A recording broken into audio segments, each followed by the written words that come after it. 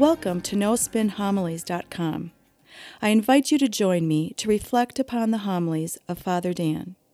Father Dan will challenge us to open our heart, mind, and soul to the Word of God.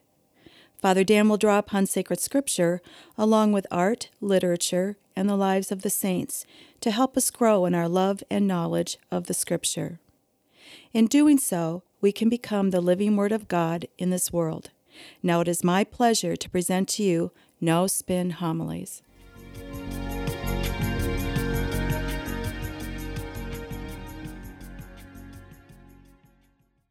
In the first reading from this weekend's readings, we are given a great spiritual lesson. More to it, it also gives us a very powerful warning that we must listen to and heed. In the first reading, we hear from the book of Nehemiah. Now, in order for us to understand the scripture passage of the first reading, we have to understand the context in which it all is set in. In 587 BC, the Israelites were conquered by the Babylonians. The great walls of Jerusalem that once were there to protect the city from enemies now were breached. The Babylonians came into the city and now laid siege to it. They went into the great temple of Jerusalem that was filled with jewels and gold and looted it all, and then destroyed the temple. The people were taken off in chains to live as slaves to the Babylonians. The Israelites were cut off from their history, their stories, their law, cut off from their rituals, as well as from worshiping God. Worse yet, after a while, the Israelites began to assimilate themselves into the Babylonian culture. In doing so, they began to lose their sense of religious identity. They began to lose what defined them as God's chosen and holy people. Now, the Israelites lived in Babylon for approximately 100 years. After this time period, the Persians rose up and, led by King Cyrus, conquered the Babylonians. At that time, then King Cyrus went to the Israelites and basically told them, "You're free, go home." But he didn't allow them to go home back to Israel all at once. Instead, he let them go back to Israel a little bit at a time. Now, King Cyrus was succeeded by King Xerxes, and Xerxes was succeeded by King Artaxerxes.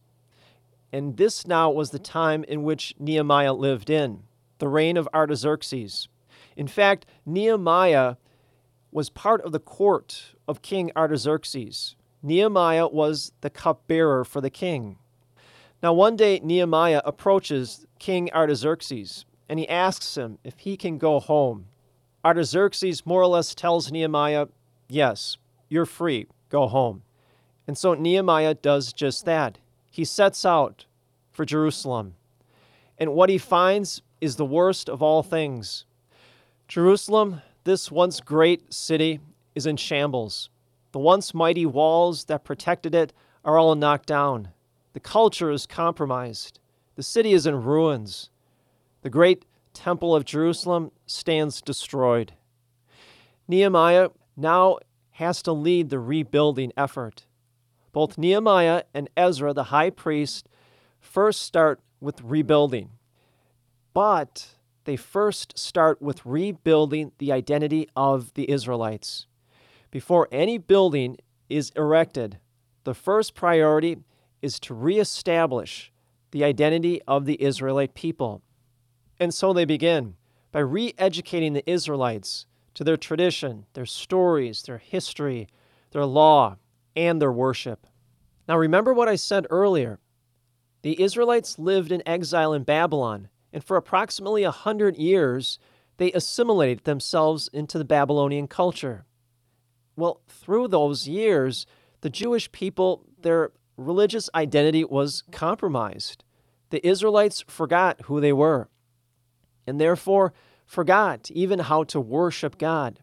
Now, a great lesson that we can take from this right away is that part of knowing who you are is knowing who you are not. Part of defining yourself is to know what you stand for and what you are against. And so this is the crises that Nehemiah and Ezra are now facing. With that in mind, I think now we can go back into the first reading and begin to understand the message that both Nehemiah and Ezra are trying to teach us. The story begins with Ezra standing in the ruins of the Temple of Jerusalem, and the people are all around him, and he begins reading to them the Torah, the law. Listen now. Ezra, the priest, brought the law before the assembly, which consisted of men and women and those children old enough to understand. Standing at one of the open gates, he read the book from daybreak till midday, in the presence of the men, the women, and those children old enough to understand. And all the people listened attentively to the book of the law. Ezra is reading to the Israelites the Torah, the law, which includes Genesis, Exodus, Leviticus, Numbers, and Deuteronomy. Now, it's important to understand he's reading the law to the people throughout the entire morning and the entire afternoon. And what are the people doing? They're listening. It says the men, the women, and the children are standing, and they're listening to this great story. Herein lies the key. They're listening to who they are as a people. After Ezra had finished, the people were so moved that they all said, Amen, Amen. In some ways, it's kind of like the televangelists on TV, where the people begin shouting. They're so inspired. Well, that's what's happening right now. Next, it says that the people wept. They wept because now they rediscovered their own religious identity. The Israelites were defined by the very laws that structured their lives. And that's a great lesson for us all. We too are defined by the laws that structure our lives. And yet, herein lies the great warning for us all. We too, like the Israelites, can easily lose our religious identity when we stop listening to the very laws that define us as Catholic people. Nehemiah and Ezra lived over 2,500 years ago, and yet their warning is still prevalent in our own day and age. Recent polls have come out, polls about Catholics in the United States, and the statistics have shown that 2/3 to 3/4 of all Catholics here in the United States don't practice their faith. They don't attend Mass on a regular basis. And so it begs the question, how will they know the stories, the laws, the rituals, and how to worship God? How will they know their own religious identity as Catholics?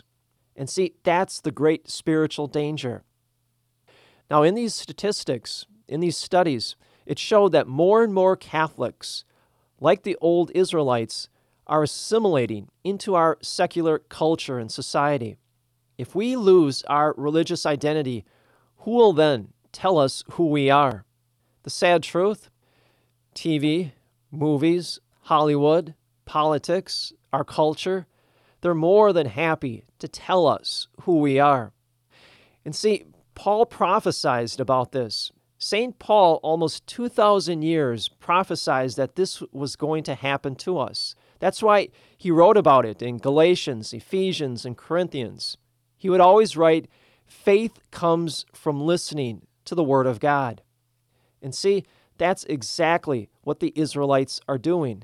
They're listening to the Word of God proclaimed to them by Ezra as he reads the Torah.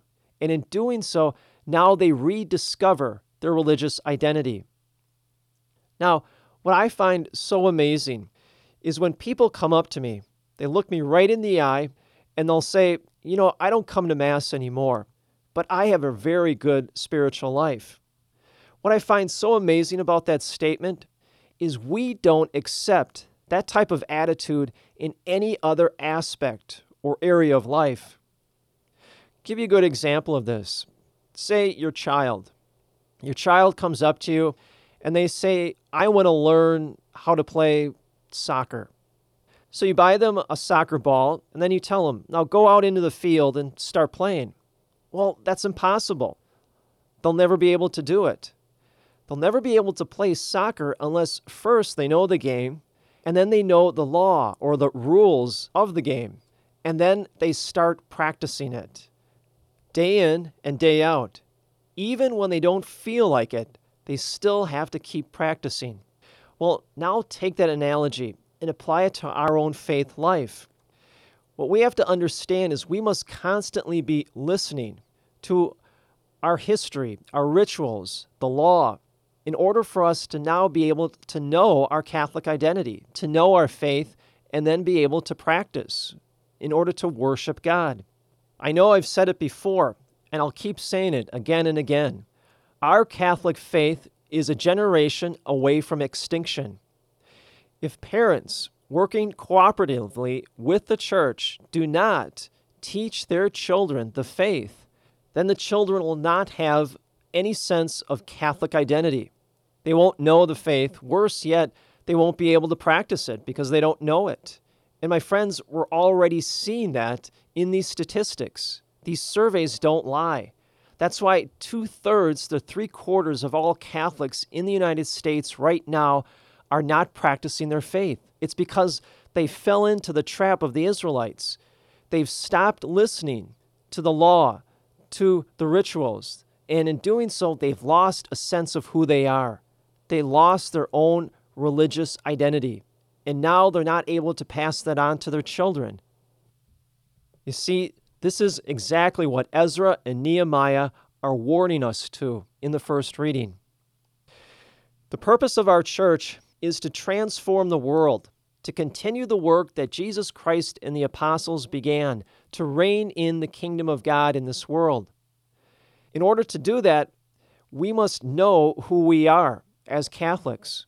If we are to go out and change the world for the better, we must be strong in our own identity.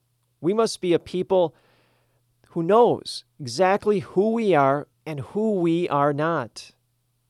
If we truly are always listening to our faith, as St. Paul tells us to, listening to the Word of God, then yes, we will know who we are.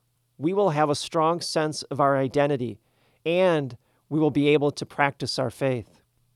And, just as importantly, be able to pass it on to our children. And may the peace and the grace of Jesus Christ rest upon you always.